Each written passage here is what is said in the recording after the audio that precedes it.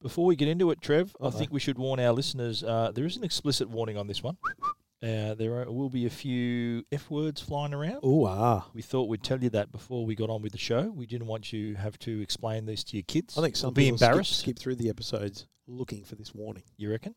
Okay, this is what it's a good thing. This is what I'm going to listen to. It's a good thing it's at the very start then, eh? Let's get on with it.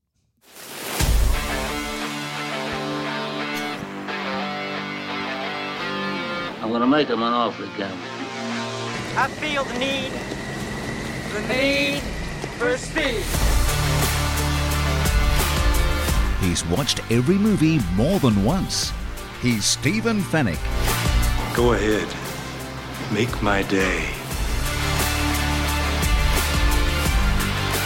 He's watched the latest Disney movies with his kids, but that's about it. He's Trevor Long. You talking to me? Together, they bring you the best movies you've never seen.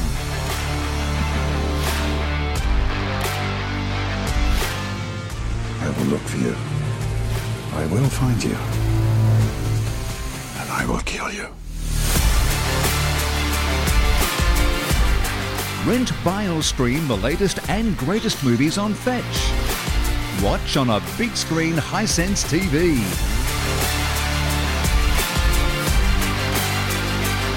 Say hello to my little friend!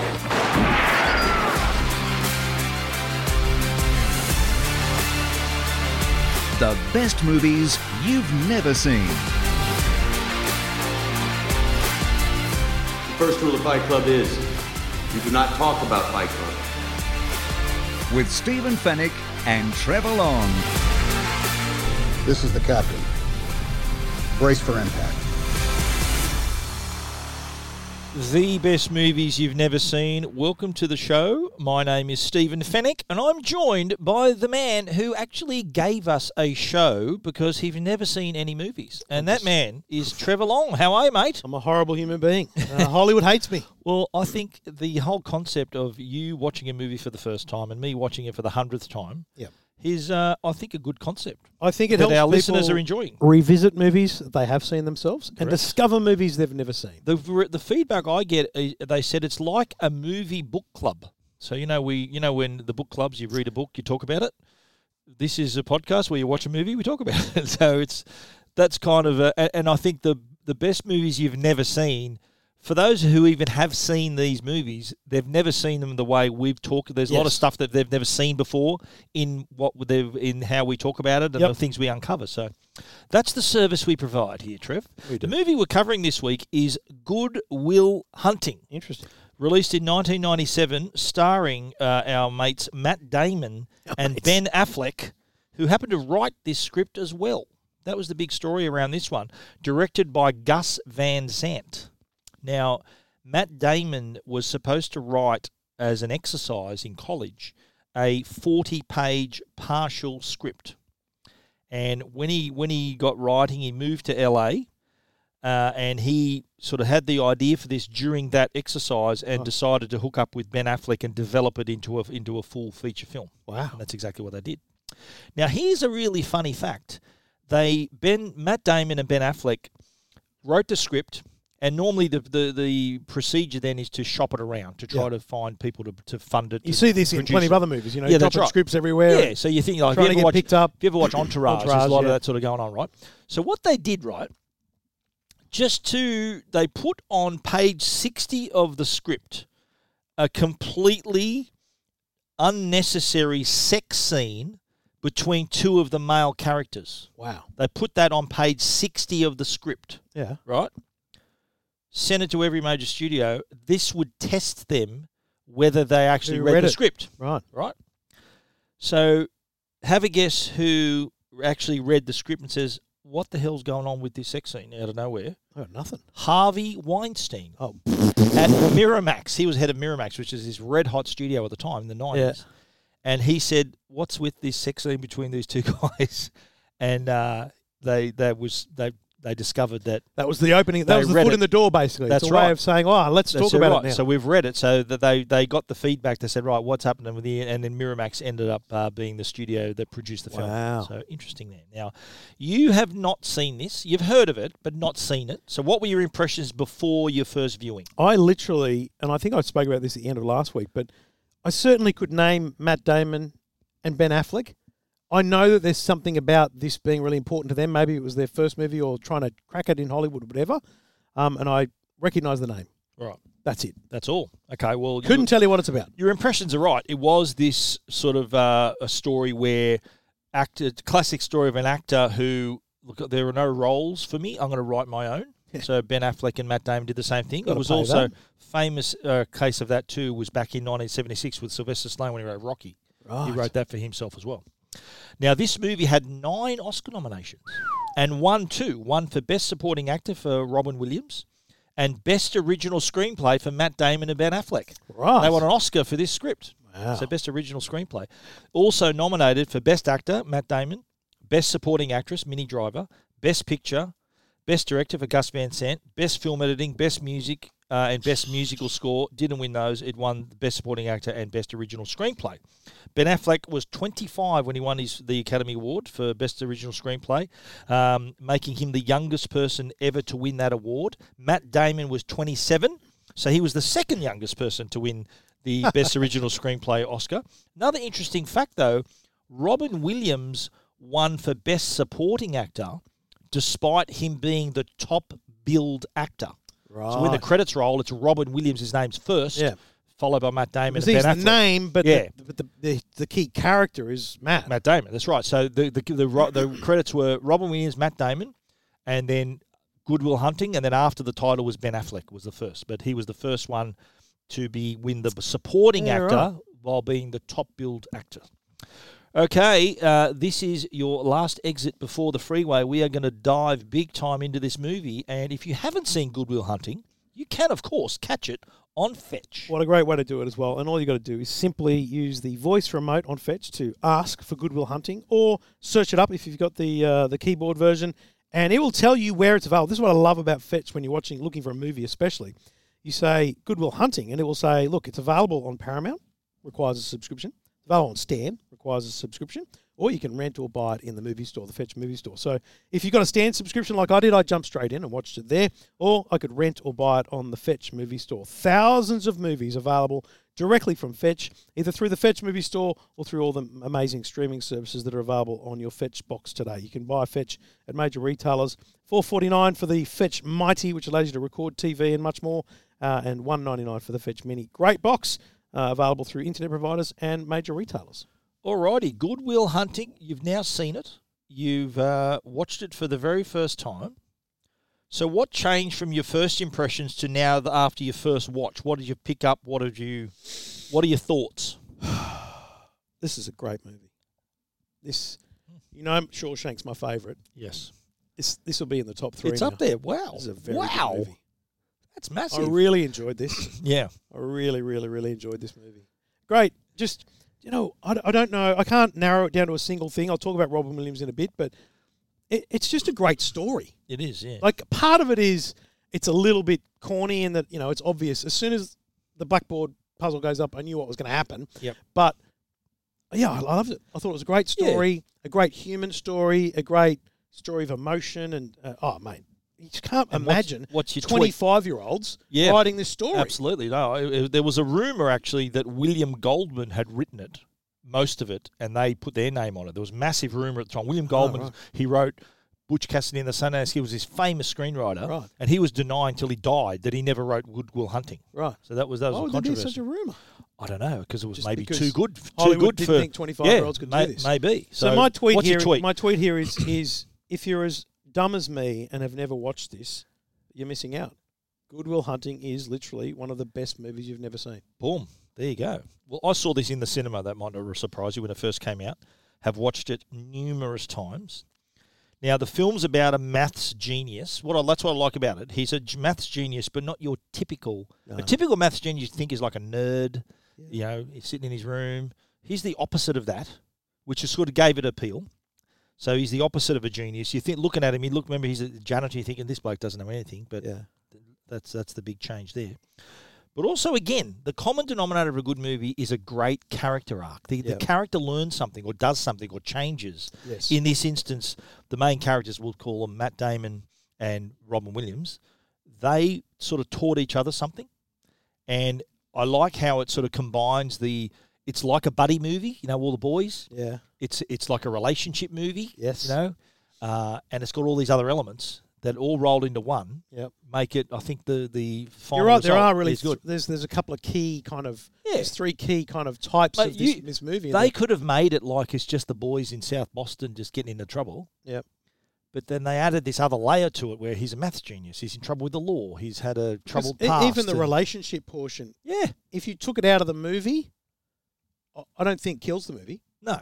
But it's just a nice additional arc. It's additional. It's another storytelling. It's another decoration on the tree, sort of thing. It's another decoration having the relationship. Well, what it does story. is it adds this, because there's moments we'll talk about when we do the run through. But there's moments where you think, dude, call her back or whatever. Yes, it just adds those moments that if you took it out, you wouldn't see those parts of him.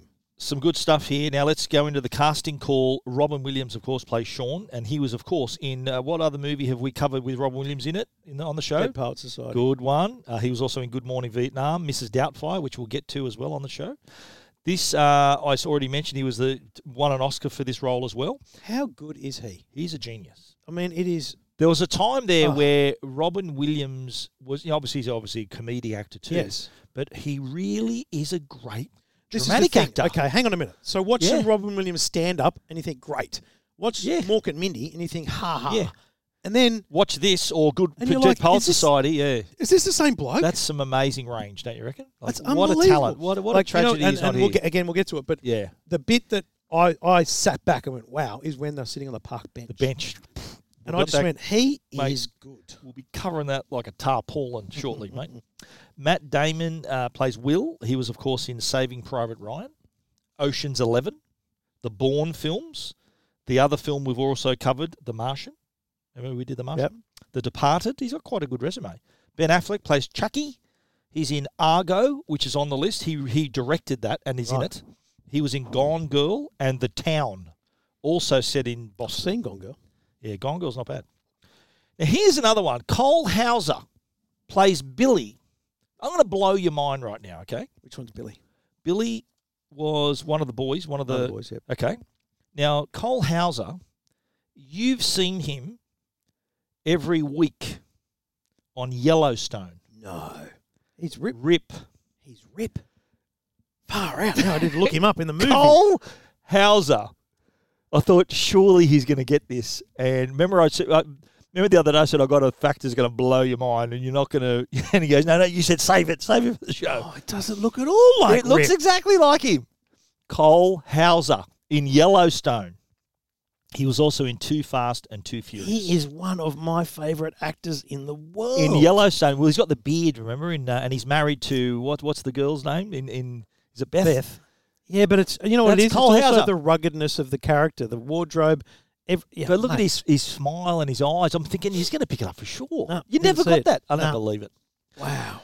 Also on the show is Casey Affleck, which is Ben's younger brother. Right. He plays Morgan. He won an Oscar for Manchester by the Sea. Amazing film a few years ago. I've seen that. That is it's horrible. such a depressing movie. It's about horrible. It just ends. Their kids die in a fire. I watched that on a plane. Yeah, me too. And it's like it just ends and you're like, what? Oscar winner. He won an Oscar for that. He's also in Gone, Baby Gone. Ocean's 11 as well. Minnie Driver plays Skylar. I, by the way, am a massive Minnie Driver fan. Really? Massive She Minnie was Driver in fan. Hope I Springs. love her smile.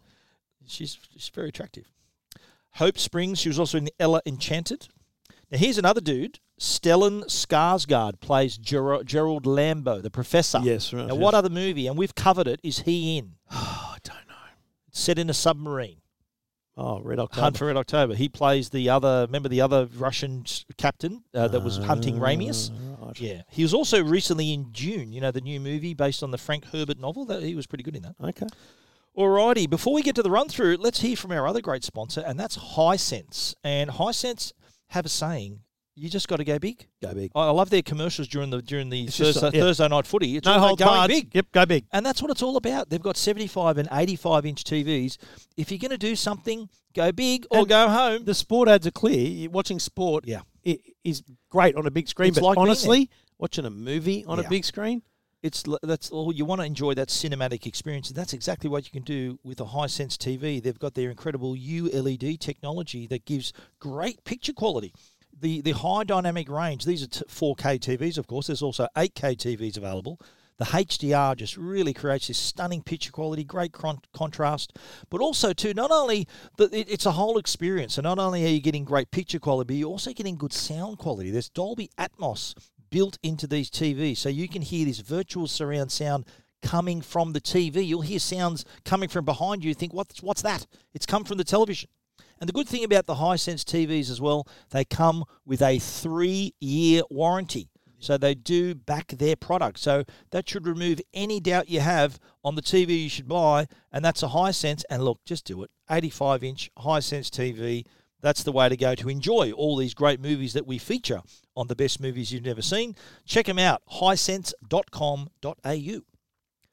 Are you ready, Trev? Oh, I'm ready. Here's the run-through. Now, it starts up with we see Will getting picked up, and the scene is him in a room. He's sort of surrounded by books, and I'm thinking your first impression is what? This guy must be pretty smart. He's got all these books, and you're thinking some type of genius here. Yes, see, it's funny when you said earlier, we were talking about he's not your typical maths genius, but when he's on his own, he kind of is, right? Because he's just sitting there. And what I picked up here straight away was he's a speed reader. He's just flick, flick, flick, flick. Yes. And I'm like, wow, what the heck is this guy doing? In the credits too, you see this kaleidoscope pattern of like cos and sine and all these calculations in the credits. So that sort of gives you an impression that this bloke's a pretty smart character. Chucky knocks on his door, picks him up, and they head out to you know that it's South Boston where they are. Just from the accents too, having watched enough TV shows now. Get out to the car. You can pick up the Boston accent. Yeah, absolutely. But we know it's South Boston. Next scene, we see the very famous domed building of MIT. I've actually walked near there. I've been to Boston. It's a nice town. And we see the professor is in a lecture. This is Professor Lambo, who's got a packed class. He's obviously a maths professor. Yep. And he's decided that he's talking to his students, and he said, look, there is a problem on the board he'd like them to try. I also put an advanced Fourier system on the main hallway chalkboard. And I'm hoping that one of you might prove it by the end of the semester. And the person to do so will not only be in my good graces, but also go on to fame and fortune by having their accomplishment recorded and their name printed in the auspicious MIT Tech.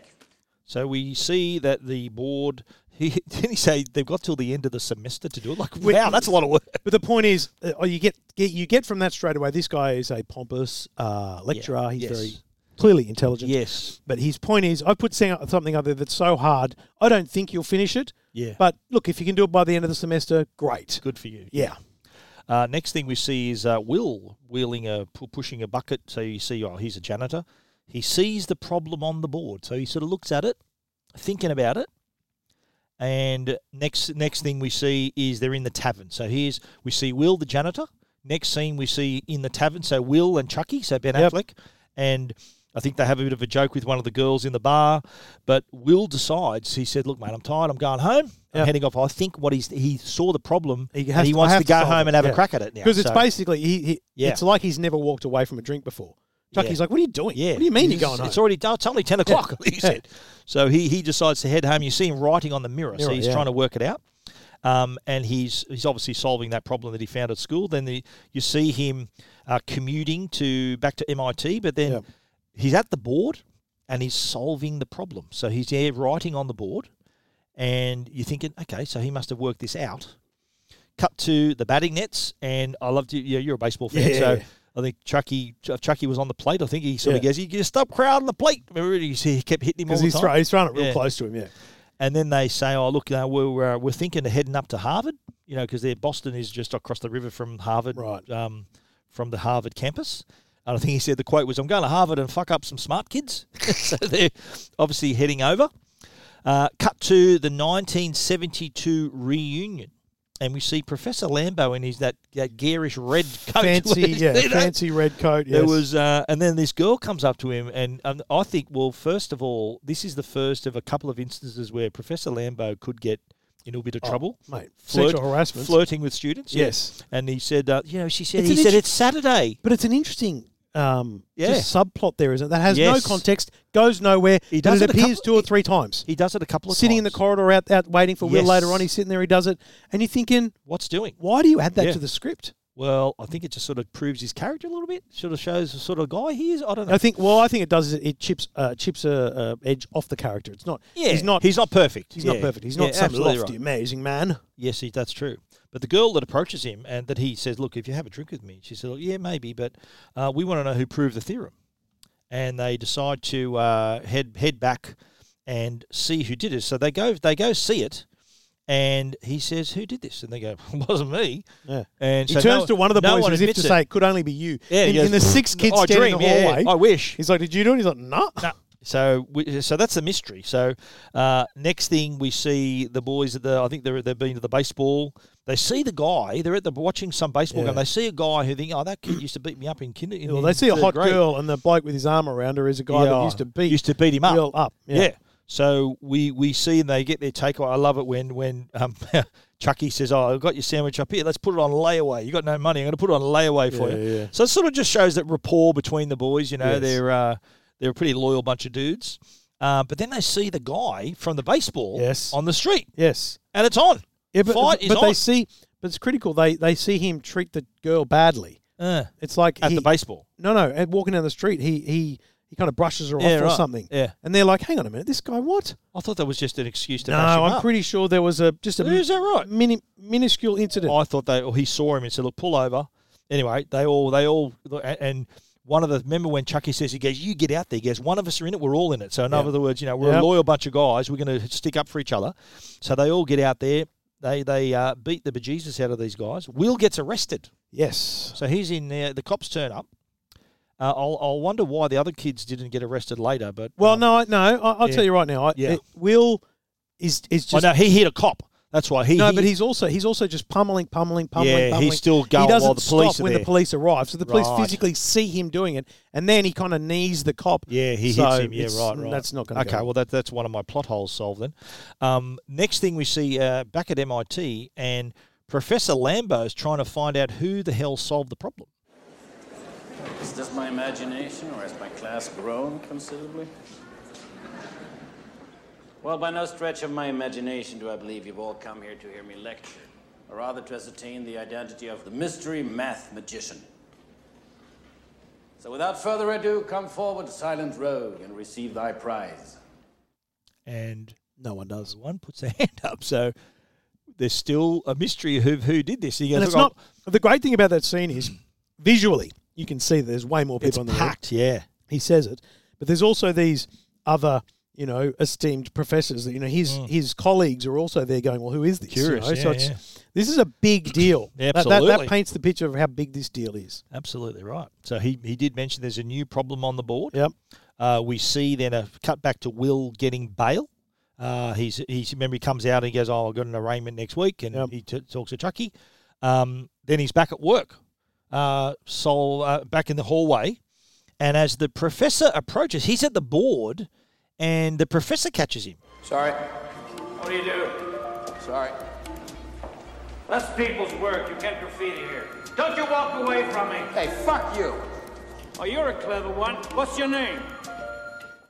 And did you like how when he said, hey, fuck you, and then he leaves, right? So Lambo's following Will, and his assistant... Fuck you. Yeah, but his assistant sort of stops at the board. Yes, it's so well shot because the assistant is just staring at the board as if to say, wait, dude, what He's the hell? done it. That's no graffiti. And they're thinking, they're trying to put two and two together.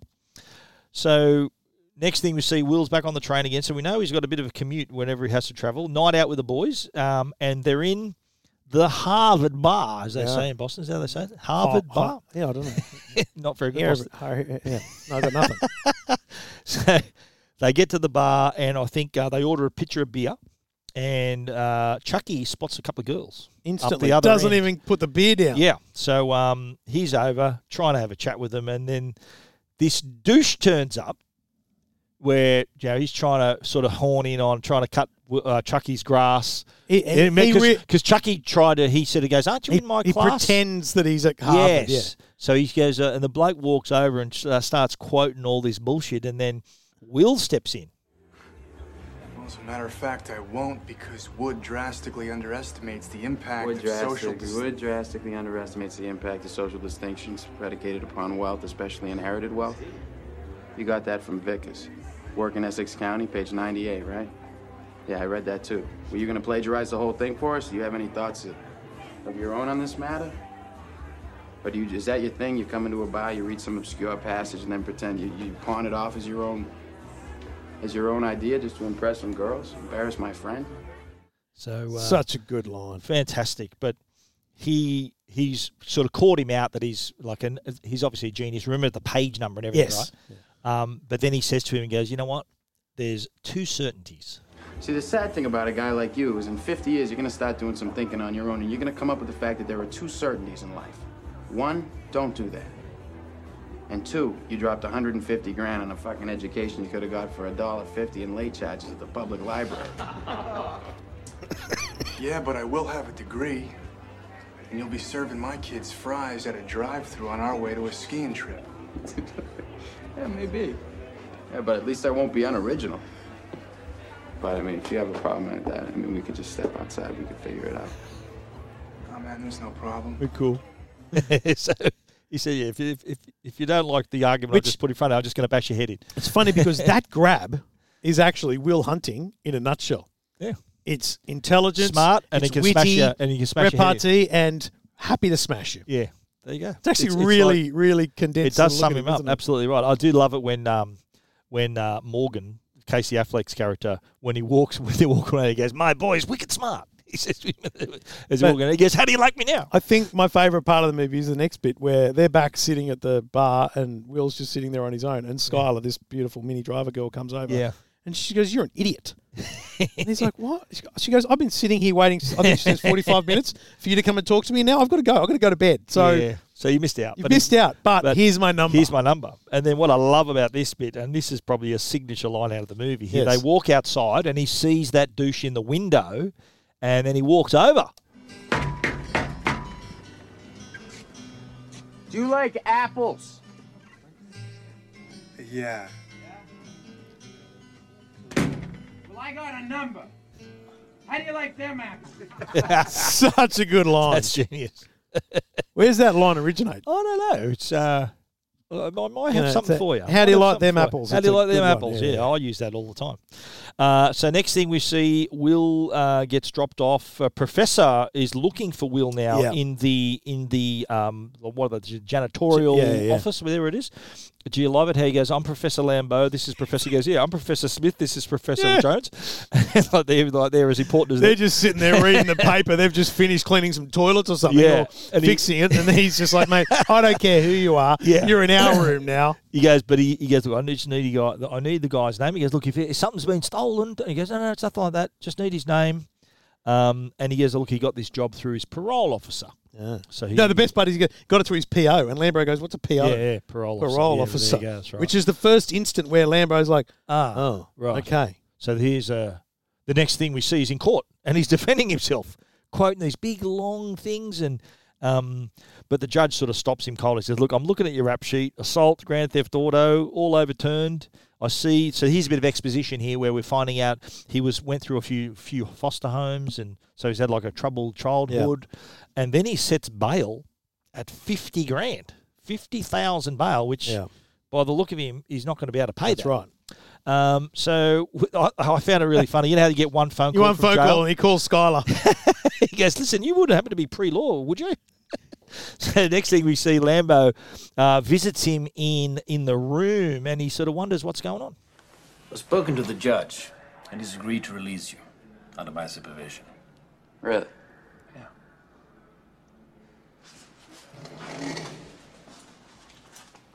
But under two conditions. What are those? First condition is that you meet with me every week. What for? Go with the proof you're working on and get into some more advanced combinatorial mathematics. Finite math. Sounds like a real hoot. And the second condition is that you see a therapist. So that was pretty good. What choice did he have, eh? 50 grand, mean, go to jail, or do a bit of maths problem and see a therapist? Yeah. I think it's the it's an interesting one because he's like, oh God, but he also kind of thinks, fine, I'll play your game. Yeah. I can play any game. Yeah, I think, he would bear it just not to be in jail. Yeah. And we see that. So the next thing, they're sort of into it, working together. They're sort of solving some fun, having some math, solving some math, having some fun. And you see the assistant, the assistant with the glasses, said again, oh, you've got a new best friend now. Than me here yeah, so what am I now?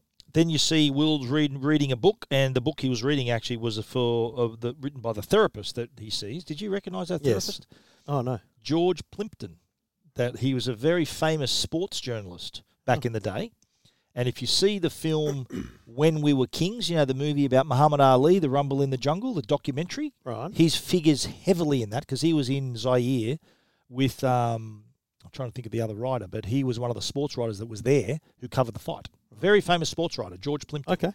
And in this scene, he's talking about, what do you like to do? And he goes, oh, yeah, I like to go to the clubs and the music. And he goes, okay, yeah, give me more. And, he says something derogatory about him before the end of the movie, which we'll play in the quotes later.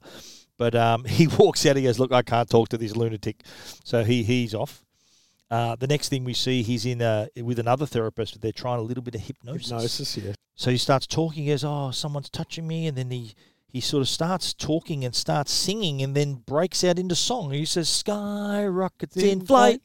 And so he sort of busts out of it. He goes, come on, Doc. He goes, let's dance. So you got this whole moment where he's taking it seriously. Okay, this is good. They found a therapist. Yes. Taking it seriously, but no, he's not. He's taking the piss. No, he's not. He's not into this thing. He's decided, you know what? He's treated it all like a big joke, which is not the best thing to do. No. So we come to the point here where, he's we see, for the first time, we see Sean, Robin Williams' character, is teaching community college. And he gets a visit from our man Lambo, Gerald Lambo, and he tells his class, we're in the presence of greatness. This is the Fields Medalist winner, which is like the Nobel Prize for maths. He says that, but it's only awarded every 4 years to make it sound even better. Yes, and they then decide to have a little bit of chat to sort of meet to talk about Will, and they have a bit of dinner to discuss, sorry, I haven't seen you for quite a while. He goes, I haven't seen you since Nancy died. And that we established that his wife... before Nancy died. Yeah, so since before Nancy died, which is a couple of years ago now, and he describes that he's got this young kid who's incredible, and he goes, he just wants you to meet with him. But he's a bit defensive. And I need someone who can get through to him. Like me? Yeah, like you. Why? Well, because you have the same kind of background. What background? Well, you're from the same neighborhood. He's from Southie. Boy genius from Southie.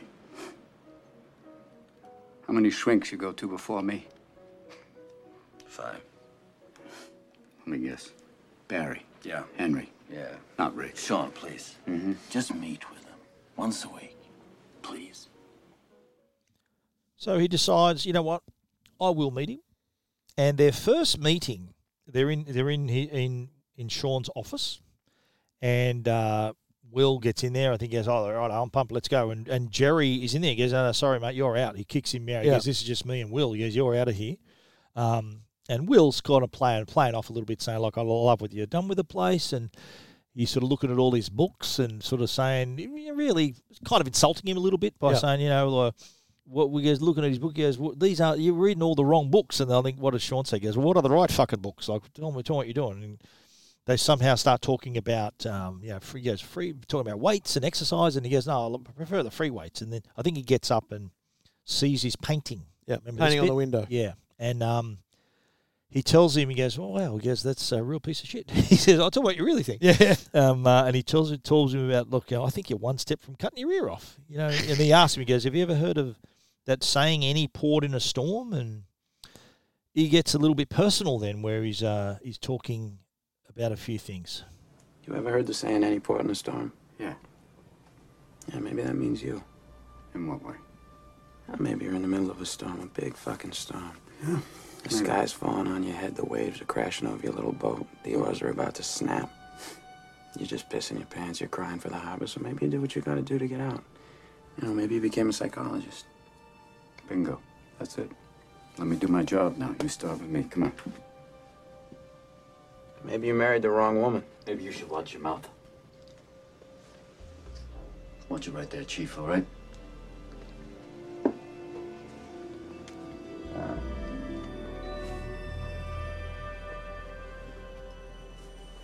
Well, that's it, isn't it? You married the wrong woman. What happened? Why'd she leave you? Was she, you know, banging some other guy? If you ever disrespect my wife again, I will end you. I will fucking end you. Got that, Chief? It's an important scene because you have this moment where there's a massive clash, and so you assume, well, this bloke's not going to see him again. But then when he leaves, he says to Jerry, make sure the kid's here next week. He's back at 4 o'clock next week, yeah.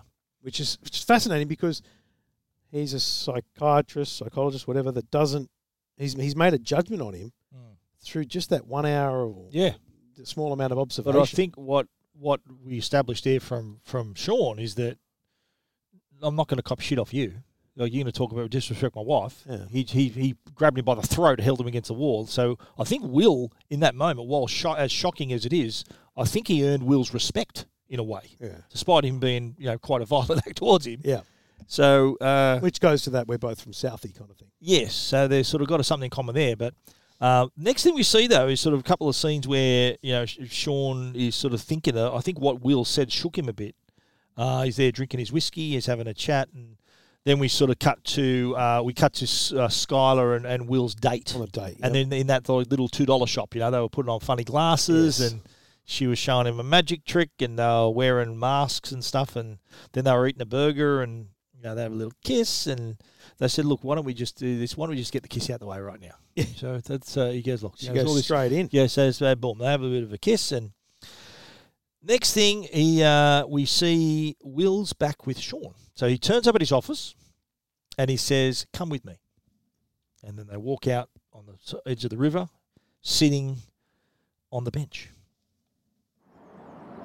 Thought about what you said to me the other day about my painting.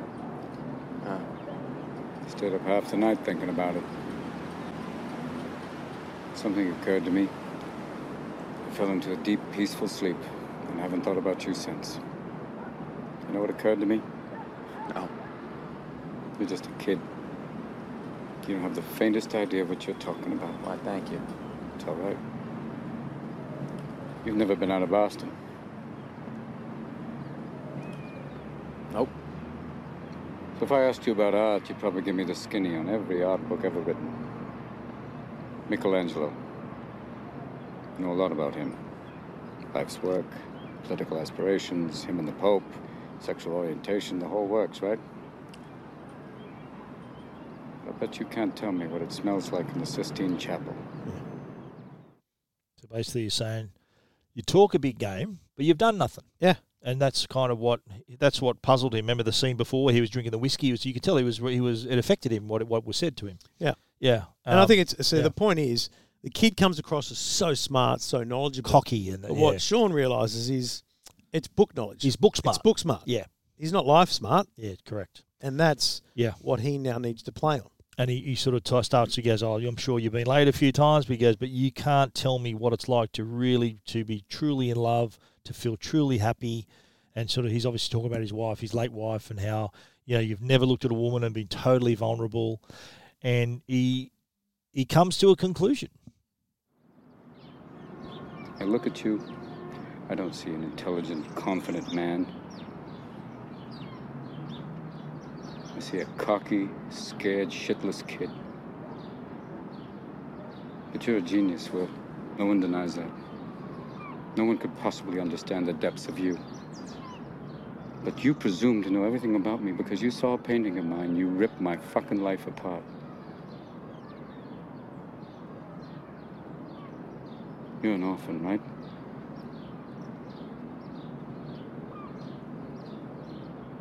Do you think I'd know the first thing about how hard your life has been? How you feel? Who you are? Because I read Oliver Twist? Does that encapsulate you? Personally, I don't give a shit about all that, because you know what? I can't learn anything from you. I can't read in some fucking book. Unless you want to talk about you, who you are. And I'm fascinated. I'm in. That was a good line. I like that. Yeah, then I'm fascinated. I mean, as I he said says, to you, look, talk about yourself. It's that whole scene on the That's park probably the bench best where scene I in the went, movie. Robin Williams is just a genius. And actor. I like the fact that Will hardly said a word. I think he said one word in the whole scene. Yeah. All Robin Williams. Yeah. Yeah. And I think it ends with your move, Chief, and he walks off away. and leaves. Yeah, no, fantastic. But critically, yeah, and I think it's just little things like this, right? But critically, Will doesn't just get up and walk away. Yeah, he sits there. Will stays sitting. Has a think and about so, which means it's had impact. As little or big as it might be, it's had impact. Yeah, I think, we saw from the previous therapist how they were trying to get through to him. It wasn't working. I think, this is sort of, they're like Lambo said, they're from a similar background, and it's obvious too that Sean's not going to take any shit here. So next thing we see, Chucky picking up Will again. They've got their coffee. They're off to work at the construction site. Yeah, so we know he's working at the bricks construction. off a wall, yeah. He calls Skylar from a payphone, but did you find this a bit odd? He doesn't say anything. No. He gets back in the car. He goes, I forgot the number. He goes, what number did you ring? I think they joked it was your mother's 900 number, but I ran out of quarters. Remember he said this? Don't you love that? Where they such the good insults lines, that fly. Yeah, between mates, you know. Yeah, of course. Now the next scene, Sean is back with Will. He tells him no smoking. And for this whole meeting, they don't talk. Which you assume is, it was a staring session, yeah. So for 1 hour, for 50 minutes, they were just there. Then we see Will's in a math session. I think there's a couple other professors, and he says, "Oh, look." I think one of them says, "Look, you know, someone they solve a problem." He goes, "Look, you've solved a problem a brilliant man couldn't." Yeah. Then we're back on another sesh with Sean. Yeah. Now Sean, I think at this point, did you notice he was sort of nodding off a little bit? No, I didn't. I think they were having a little, again, another sort of staring contest. Yeah. Sean was starting to fall asleep, and I think Will says, "I haven't been laid, you know." Yeah. And then he tells him about how he went on a date last week. I went on a date last week. How'd it go? It was good. You going out again? I don't know. Why not? I haven't called her. Christ, you're an amateur. I know what I'm doing. Yeah. Don't worry about me. I know what I'm doing. Yeah, but this girl's like, beautiful. She's smart. She's fun. It's different from most of the girls I've been with. So call her up, Romeo. Why? So I can realize she's not that smart, that she's fucking boring? This girl's like fucking perfect right now. I don't want to ruin that. Maybe you're perfect right now. Maybe you don't want to ruin that. But I think that's a super philosophy, Will. That way you can go through your entire life without ever having to really know anybody. Remember that line. Yeah. It comes back later, but I think this is this other bit here. It really cracks me up. Yeah. My wife used to fart when she was nervous. She had all sorts of wonderful little idiosyncrasies. She used to fart in her sleep. I'm sorry I shared that with you. One night it was so loud it woke the dog up. She woke up and got like, "Oh, was that you?" I said, "Yeah, I didn't have the heart to tell her." Oh, God. She woke herself up. It's a great scene. Oh, Christ. But Will, she's been dead 2 years, and that's the shit I remember. So the lines in this scene where he's talking about his wife farting, completely ad-libbed. Which is probably why they're hysterical. They're laughing hysterically. Matt Damon's laughing, genuinely laughing hard, right? Yeah. And if you watch closely, I've watched this enough times, you'll notice that the camera's shaking because the cameraman's pissing himself as well. Yeah, right. You watch it, you'll see this little jiggle because the cameraman is laughing his ass off as well.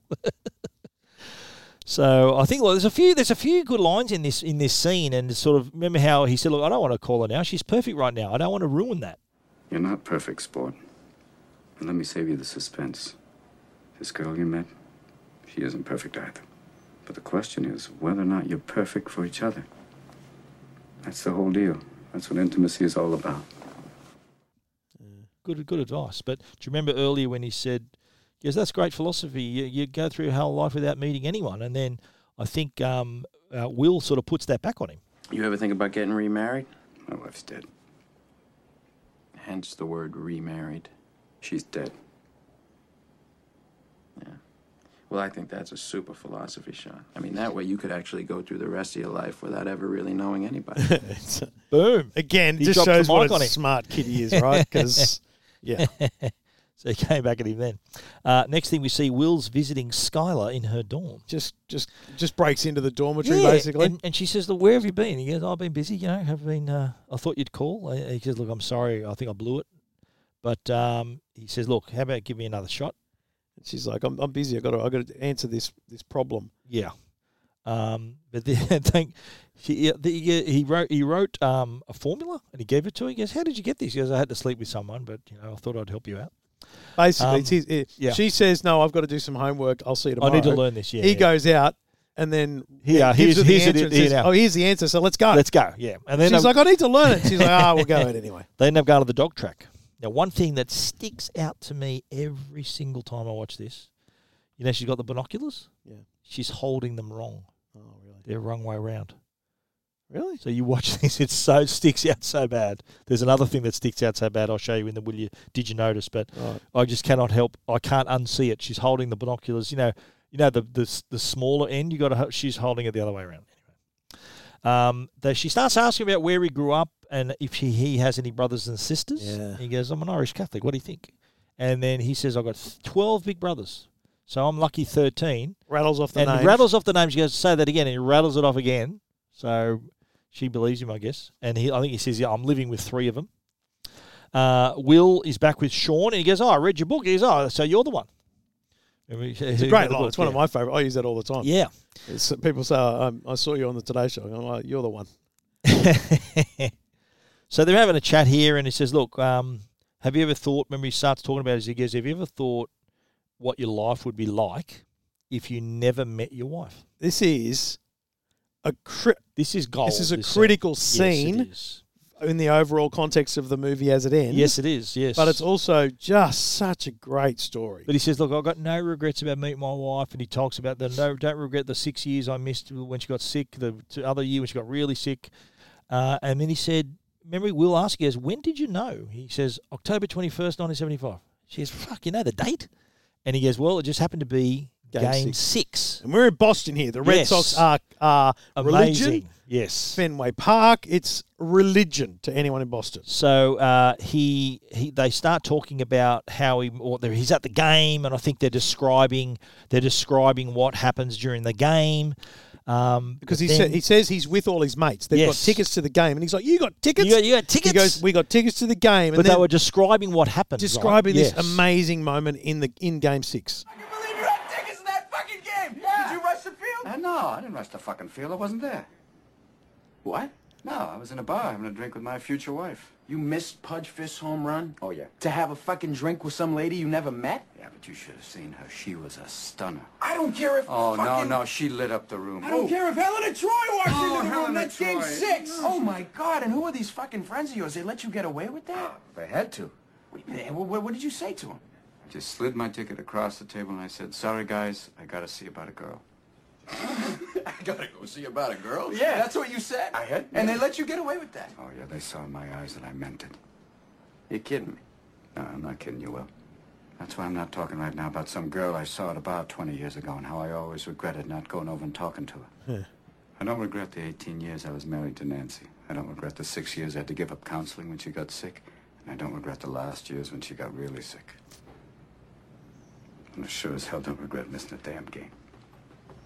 That's regret. So that's what I love about this movie. There are these moments that you really that's actually a really good lesson of regret. It is. I'm not thinking back about what I should have done. I had a crack. Yeah. I'm doing it. Yeah. That plays a big part in this. Again, you'd have to think of your own sports team, your own moment to really visualise it. But that's like you missing the 2014 grand South final. in the grand final, for a similar reason. I was already happily married then. Exactly. Mate. All good, mate. Yeah. So we see Will and Skylar now. They're in bed together. She's got the magic 8 ball out. They're having a bit of fun. And she keeps asking, "When am I going to meet your friends This is a great line. and your brothers?" And he says, fine, I'll call him now. I'll call him now. And he calls Chuck. He goes, no, fuck off, go back to bed. It was like 3 a.m. So they're back in the bar again, and I love this. They're telling their jokes. Remember he told the story about his Uncle Marty got arrested by the cops? Yep. And the cops had to rush off to another job. He goes, I'll stuff this, I'm going home. Police arrive at his door the next day. He goes, what happened last? He goes, what do you mean last night? And then they found out that he drove the police car home instead of his own car home. That's a great story. Skylar tells a joke. She tells a nice blowjob later. story about the old. He goes, I guess we've been married 50 years. What can I give you? He goes, I love a blowjob.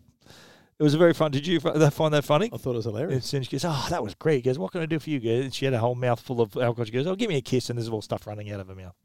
But you got to see it. I don't think I've described it very well anyway. So Sean back meeting Lambo again, sort of a bit of an update. Yep. They order a couple of Sambos. And this was interesting about sort of, he asked the bloke in the bar, he goes, have you ever heard of Albert Einstein? And I guess, this bloke cured polio and Albert Einstein did all this stuff. Yeah. And he goes, have you ever heard of Gerald Lambo? He goes, no. Nope. And then I think Sean asked, he goes, what about, have you ever heard of Ted Kaczynski? He goes, yeah, he was this and this. He goes, yeah, he was a famous professor, did this, moved here, and he was the Unabomber. Yeah, so he's sort of basically intimating that just because you're smart doesn't mean it's for the good of the world, sort of thing. And he was sort of trying to say to him, he goes, look, we've got to give him, I think, Sean was saying, look, we've got to give him time to figure out what he wants to do. You can't just force him into this thing that he's not going to be happy doing it. And cut to the thing goes, at the moment, I set him up with an interview with a company. Cut to the interview, and it's Chucky dressed up in the worst ever suit you've ever seen, short pants. And he's talking about, he goes, okay, your salary, and he goes, you're missing the point. He says, retainer. He wants money. He goes, you want money right now?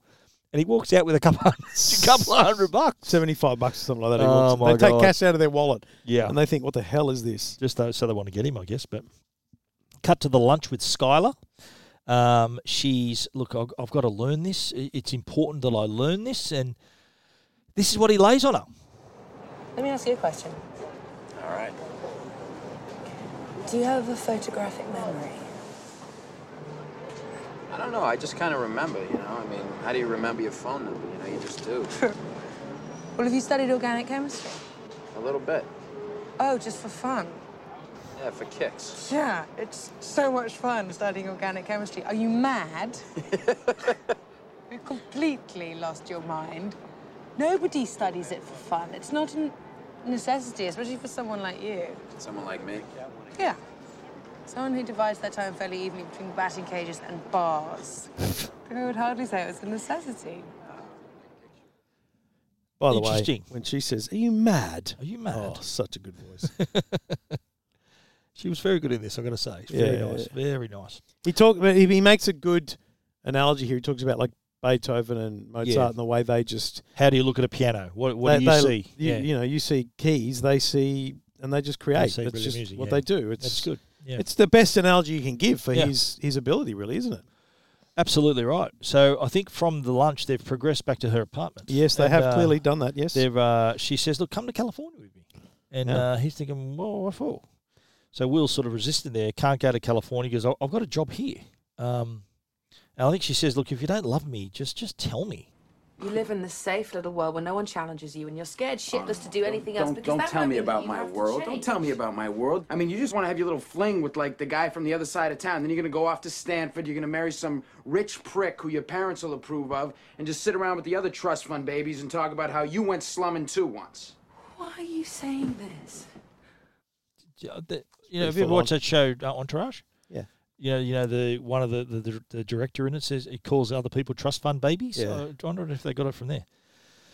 But look, it's pretty I think it gets pretty. It's pretty. It escalates. It escalates here, and I think this is when he sort of lays a bit of a truth bomb on her about him. Yeah. No, you're not going. You're not leaving. What do you want to know? What? That I don't have 12 brothers? That I'm a fucking orphan? No, you don't want to hear I that. didn't know No, that. you don't want to hear that. You don't want to hear that I didn't know got it. fucking cigarettes put out of me when I was a little kid. didn't That know this that. isn't fucking surgery, that the motherfucker stabbed me. You don't want to hear that shit, Skylar. I Don't hear tell me you want to hear that I shit. want to hear it because I want to help you, because I want Help to be me? with What the fuck? What do I got? A fucking sign on my back that says save me? No. Do I look like I need that? No, God, I just want to be with Don't you because I bullshit me. love you. Don't bullshit me. I Don't you love fucking bullshit me. Wow. It's interesting scene because That was heavy. He's so scary in this that you immediately think kind of domestic violence scary, but he's bashing his head against the wall. Yes. He's screaming about him to her. I know it's still a violent moment, but she, throughout that, like even though she's discovering, I believe that she knew from the very get-go he didn't have 12 brothers. Because that's why she asked She him to repeat suspected. it. She's never seen him yet. And that's why she continually mentions, aren't we going to go and meet them? Yeah. So she suspects it. So it's in her depth that she doesn't believe But she's his still in story. love with him, though. She's still Totally. falling in love with the bloke. Yeah. Totally. But that's why when he says, I'm an orphan, and she's like, I didn't know that. I just want to be with you. It's a massive moment. So, cut to Will leaves, and obviously Skylar's left there in tears. The next scene is the math session, where he's talking to the assistant. He goes, look, I hope you appreciate what he's doing for you here. Then Lambo arrives, checks his work, and he goes, and he says something to me. He goes, this commute's killing me. Can't we meet at Sean's office? Or he's a little bit bored with the situation, and he said, I think he finds out that he didn't go to the McNeil meeting. His mate went. He goes, look, that reflects badly on me, mate. What are you doing to me? And then they're talking about this problem, and we kind of see just how smart he is. I think you could show me some appreciation. A little appreciation? Do you know how easy this is for me? Do you have any fucking idea how easy this is? This is a fucking joke. And I'm sorry you can't do this. I really am, because I wouldn't have to fucking sit here and watch you fumble around and fuck it up. Then he lights up, burns It's the notes. Pretty massive insult. And so this moment, because he's handed in, it's got essentially like homework. He's handed in some homework, which has got all the answers, and the professor's sitting there going, well, this is amazing. He takes the notes, he burns them to the point where the professor jumps on them and tries to put them over, out so that he's still got the answer. Unbelievable, eh? So I think what he says then after that, he goes, look, you know what, most days I wish I never met you. Yeah. And he goes, then I can sleep at night and don't have to watch you throw it all away. Yeah. So he's back there. There's a short scene back at the guy's house. I think this could be completely cut out. The guys are there, and I think they suspect that Morgan's upstairs watching porn in his mum's room. Is that right? That's exactly what he goes. doing. If you're watching porn in my mum's room, I'm going to give you a beating. He goes, why don't you go jerk off in your own house? Comes down with a baseball glove. The baseball glove, yeah. So what did he say he did with the baseball glove? He said, was that for clean-up or something? Yeah, he said it oh, was my clean God. up, yeah. Oh, my God. Yeah.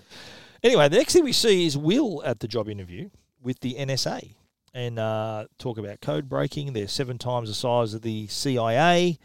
And he says, why should I work for the CIA, the NSA? He goes, well, why shouldn't you work for the NSA?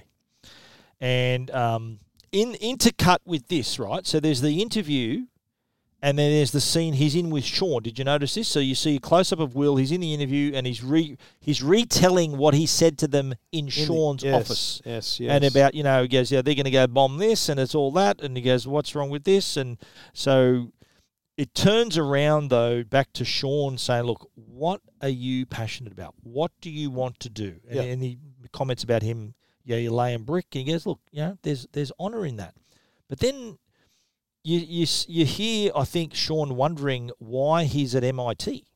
I just have a little question here. You could be a janitor anywhere.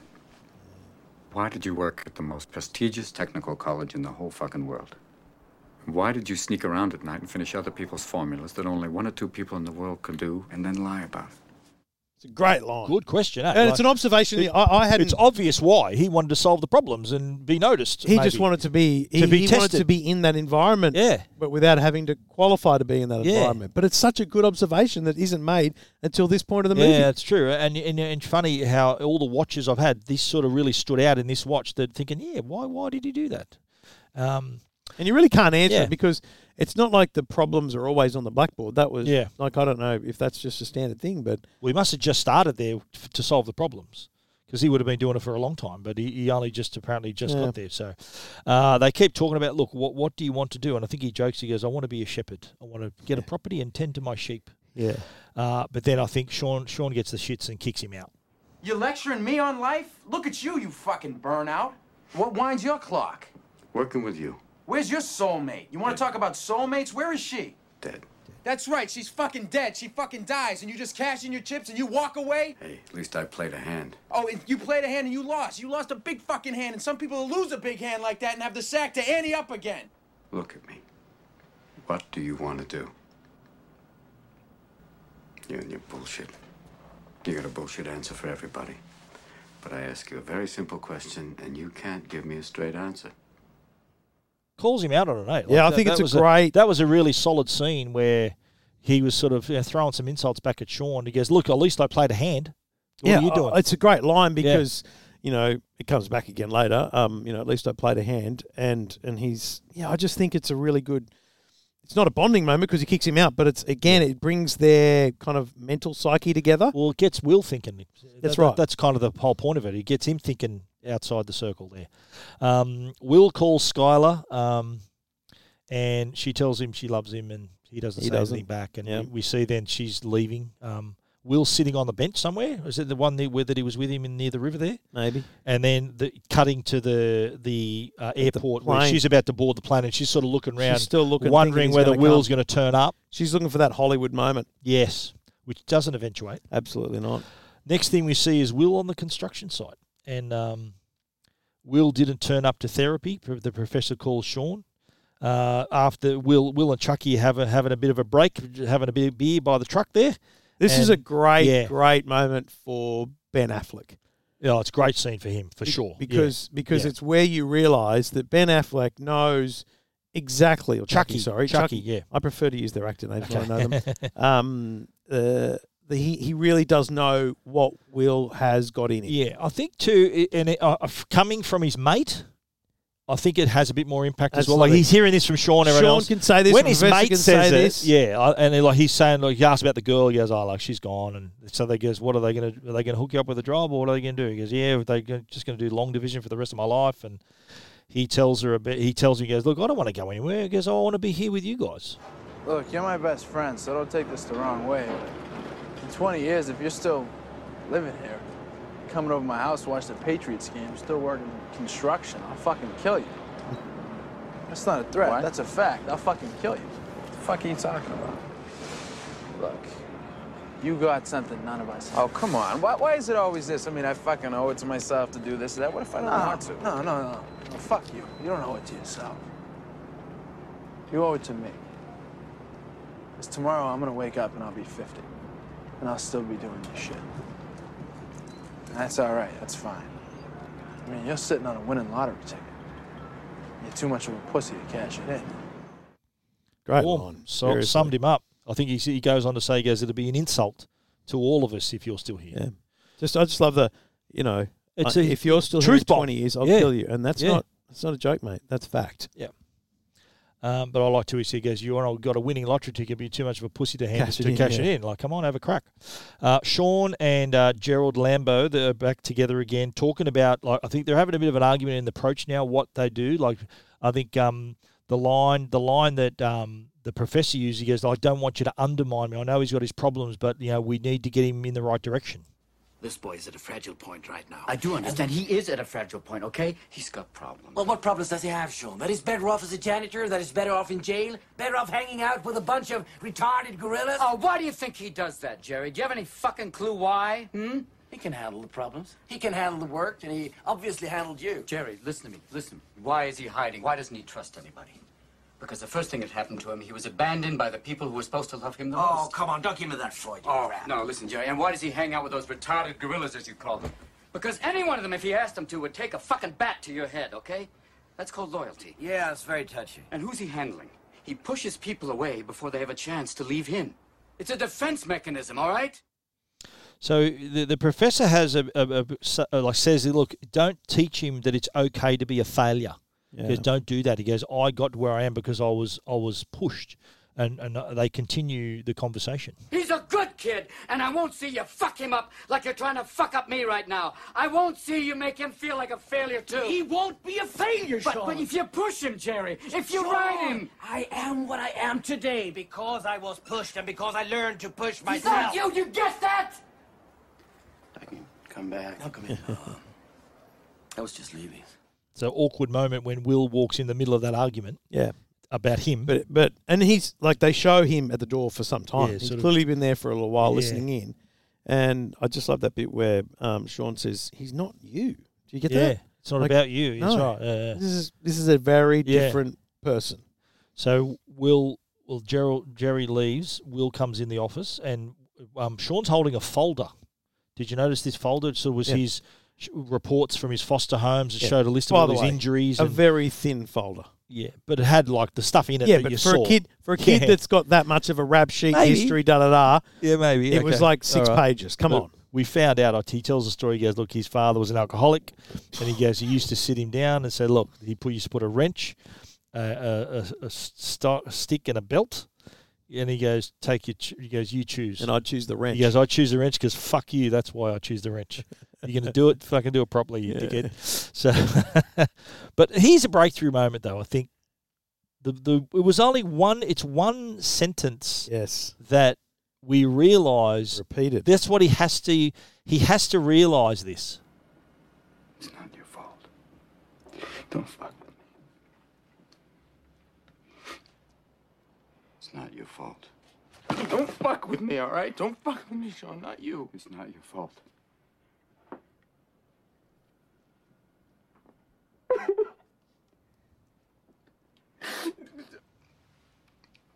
It's not your fault.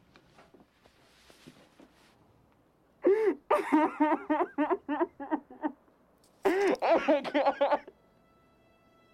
Oh my god, I'm so sorry.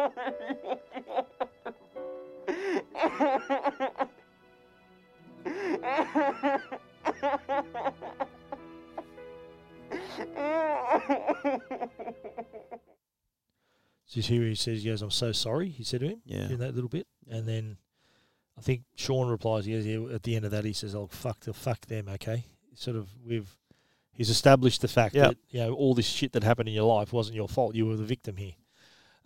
So here we're sort of getting towards the end of the movie here. He's on his train, he's in his apartment, he's walking around. He goes to an office for an interview. Remember, he has the interview at this company. He's on the river at sunrise. Will's back with Sean talking about he goes, I think I'm going to take the job with McNeil. Is that what you want? He goes, yeah, good for you. Congratulations. And he says, well, time's up. And they realise, we realise that that's it. They're done. We're all over. He's completed his sessions. He's a free man. He's done his parole, essentially. He's done what the judge wanted of him. But we also discovered that Sean is thinking of having a break, going to go travelling again, And he said, this is what he says, I'm going to put my cards on the table put again. The money, Which goes put my back money to on the that table again. earlier argument where he says, that's it. At least I played a hand. That's right. So that's the point where I said earlier where I think Will's taught him something. Yeah. And it's just those little things, because we've talked about a couple that have come back. Yeah. A couple of lines. That was one. I do love that. Yeah. I love the fact that you've essentially got to pay attention. But even if you don't pay attention, it doesn't matter. But those are the little things that come out in this movie that you go, that was from that earlier argument. Yeah, it sort of ties it up, doesn't it? I like. There's still a bit of humour in this scene too, where they're having a hug and he goes, does this violate the patient-doctor relationship? And Sean says, only if you grab my ass. Which you can imagine being a Robin Williams ad-lib line, right? Probably for sure, yeah. Will's in the bar. We find out it's his 21st birthday, and they give him, the boys, give him a car. The boys, and he says, all chipped that's in. the ugliest car I've ever seen in my life, he says. So that's really nice. Sean's packing up. Lambo drops by and, he tries to apologise. But the best thing... I'm sorry too. I love the way... And these two are old mates, right? Yeah. They're clearly old mates, but they've had their issues. And Lambo goes, Sean, I want to... And he just goes, me too. Yeah. Like he just... Yeah. We both feel it. They understand We're each both other. there. Yeah, we don't that was need to nice. say That it. was a nice scene. Typical They tied it up. blokes. Yeah. We don't need to say it. It's done. Absolutely right. And I think they go have a drink, and he keeps joking. He goes, "I got the winning lottery ticket right here." And then he goes, "You know the odds of winning that thing?" He's a professor. He'll tell him afterwards. Sean's at home. Will drops off the letter, and so here's a nice little intercutting scene where Sean's at home. Will's dropped off the letter. Cut back to Chucky picking up Will. Will's not there, right? So So this again goes back to an earlier scene where Chucky says in that diatribe Yeah. where he says, That's you in know, our if quotes, you're not yeah. there, Yeah. we'll hear it. But Yeah. it's an important moment because he said, I can't wait to knock on your door. And you're not there. And you're not Yeah, there, and true. I'll walk away. And no, you didn't leave a note, nothing like that. Yeah. But here's my problem with that scene. Yeah. Gave him a fucking car yesterday, mate. Why are you picking him up for? Why are you picking him up? He might have been pissed. It's Might just, have been drunk. you know, It's easier they all go together. all I'm I don't know. saying is, Yeah, I picked it up too. Yeah. it's just, Maybe, imagine that would have been the thing. it really was, ruined the "Mate, moment for I'm, me. I'm already there, mate. You don't need to pick me up. I'm They there should- already. Imagine, they just cut to the construction site and he's And already Sean's driving there by himself, wondering I where the drove fuck- here myself, you idiot. You got me a car. It's funny. just annoying. That'd be in the sequel. Don't you Yeah. think those Yeah, little things it is, can be it is. annoying though? Yeah, I think a little bit nitpicky. I know we see them as a bit plot holes or nitpicky, whatever, yeah, but no, fair call. They just gave him a car. They could have cut that scene out. Yeah, but we But needed then you to wouldn't know, have we that. needed to know he had a car. Then you yeah. wouldn't have that emotion of him driving out, of course. But because the car's important for the end of the movie. Anyway, that's it. Cut back to Sean, and he notices that he has received a letter. Sean, if the professor calls about that job, just tell him, sorry. I had to go see about a girl. Well. Son of a bitch. Stole my line. now I that regret line, saying that yeah. the Minnie Driver parts could have been taken out of the movie. Because No. without it, then this whole thing doesn't work. Absolutely right. But that line, "son of a bitch, stole my line," was ad-libbed. Wasn't in the script. Yeah, right. He kept it in, and they thought, oh, that's genius. And so the last thing we see is the car on the freeway heading out of town. Yeah. So obviously Will's heading out to California Yeah. to see Skylar. He's knocked back the Game 6 home run. That's his to go and version see of the his home girl. run. Correct. Yeah. Yes, It's correct. Such a great ending. So let's Like, have my our, God, if you didn't have that, if you'd have just had, he gets a job and Sean goes away, fine. Yeah. But man, that was a nice little bow. Just That kick was you with that one. That was nice. That was very nice. Now, remember when he was, these are our favourite quotes now. Yeah. Remember when he was in with the therapist? Do you find it hard to hide the fact that you're gay? What are you talking about? What? Look, buddy, 2 seconds ago you were ready to give me a jump. A jump? Are you? I'm terribly sorry to disappoint you. Hey, look, I don't have a problem with it. I don't care if you putt from the rough. What are you putting from the rough? What on earth are you talking? That's a great line. I putt from the rough all the time. Now, there was two blowjob jokes in this movie. The one that Skylar tells, but there's also the one that Will tells Sean. You know, I was on this plane once, and I'm sitting there, and captain gets on, he does this whole, we'll be cruising at 35,000 feet, but then he puts the mic down, he forgets to turn it off. Mm-hmm. And so he turns to the co-pilot, and he's like, all I could use right now is a fucking blowjob and a cup of coffee. So the stewardess fucking goes bombing up from the back of the plane to tell him that the microphone's still on. This guy in the back of the plane's like, hey, hon, don't forget the coffee. That was funny. Such a good line. Do you remember when he's in his interview with the NSA, and he has this big long spiel? He goes, okay, I do this, and then this happens, and then you bomb this country, my bloke gets shot, and he kind of sums it up with this. I figure, fuck it, while I'm at it, why not just shoot my buddy? Take his job, give it to his sworn enemy, hike up gas prices, bomb a village, club a baby seal, hit the hash pipe, and join the National Guard. I could be elected president. So line. good. And here's the line that you mentioned before when he's talking about his favourite 10 seconds of the day. Every day I come by your house and I pick you up. We go out, we have a few drinks and a few laughs, and it's great. You know what the best part of my day is? For about 10 seconds from when I pull up to the curb when I get to your door. Because I think maybe I'll get up there and I'll knock on the door and you won't be there. No goodbye, no see you later, no nothing. Just left. I don't know much, but I know that. That's exactly what happens. But you're right. He had his own car at that point, so I'm just going to he throw could you just be there. another form of plot hole. Yeah. There's a car in the backyard the whole movie. Not his car, though, is it? Whose is it? I don't know. He's the only one They living there. don't establish that. No, it might be a boarding house. I don't know. Right here. Okay, how did that happen? Well, my first question you kind of solved anyway. How come only Will got busted after the fight? So he was Yeah, kind of kept I think going. he did go, yeah. He kept going after the cops arrived. My other question is, with his record, right? The judge read out a pretty long record. Yeah. Would the judge just simply hand him over to a maths professor? How easy was that? No, but I think for the judge's point of view, his record is not actually bad. It's just that he's been he's gotten away with everything. But like he's $50,000 bail. He's the most surety. respected professor at MIT. Oh, I bet. But I reckon that might have been a touch of a stretch. Saying, "Oh, I'm a professor. I'll look after him." Oh, sure, yeah. Nothing to say he didn't pay the surety. Okay. Do you reckon that could have been it? I'm just going to try and help you out there. So she's doing very well there, Professor he's Lambert. a professor. He's that's a right. Fields medalist. My other question is, how did that happen with Skylar being so gullible? 12 brothers? She's supposed to be smart. Like, she fell for that? Well, I put it down to the fact that she knew all along that there was some hidden truths. Any other plot holes that apart from the one about him having his own car? You got anything else? No, I think that covered it. All right, let's talk about the things you might not know, Trev. Okay. It was originally a story. The story was always going to be about a maths genius and his buddy outsmarting the government. So they conceived this idea, and it was kind of becoming this sort of like a buddy action comedy. But it was Rob Reiner who stepped in, the guy who directed A Few Good Men. He said, you know what? You got sort of two movies here. Focus on one, and you'll be better off with. And they ended up focusing on the story they came up with, which was the ending, the movie that they end up making. Now, Kevin Smith. I don't know whether you know Kevin Smith. He's a guy who's made Clerks. He's made a few films. He's been mates with Ben Affleck and Matt Damon. He actually helped them get this film made. Right. So they came to him and said, "Look, we've got this script." He sent it off to Castle Rock was the first. Remember Rob Reiner? They were the first place they took it. Kevin Smith suggested taking it to Miramax because Kevin Smith had directed Mallrats and Chasing Amy, and Ben Affleck was in both of those movies. Oh, okay. So he's a mate of his, and he sort of said, "Look, you take it to Miramax. I reckon they'll like this," and they end up liking it.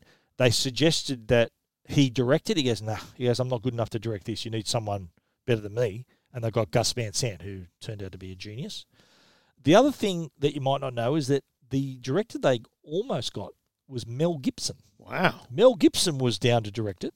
Would have done a good job. They brought Miramax brought the script from Castle Rock, and they had sort of thoughts and setting up meetings with potential directors. Mel Gibson was red hot. He'd just done Braveheart, so he won an Oscar for that and was in high demand. Gibson interested and looked at it, but he said, "Look, things weren't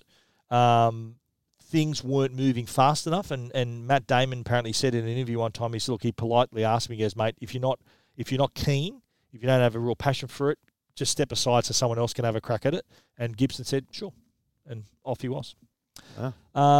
2014, after Robin Williams died, remember that bench on the side of the river there? Yeah. That became a bit of a shrine. So that was sort of his famous spot where that scene was shot. Yeah. And there were flowers and stuff written on the ground, like in chalk, and became a bit of a shrine to him after he passed away.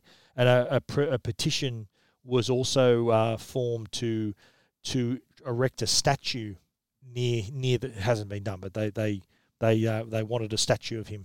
Oh. That might come true one day.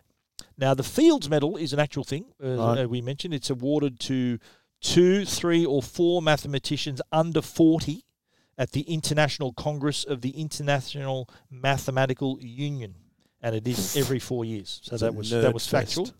Casey Affleck, Ben's younger brother, who played, I think, was it Morgan? Yep. He ad-libbed most of his lines. Baseball glove, he ad-libbed, yeah.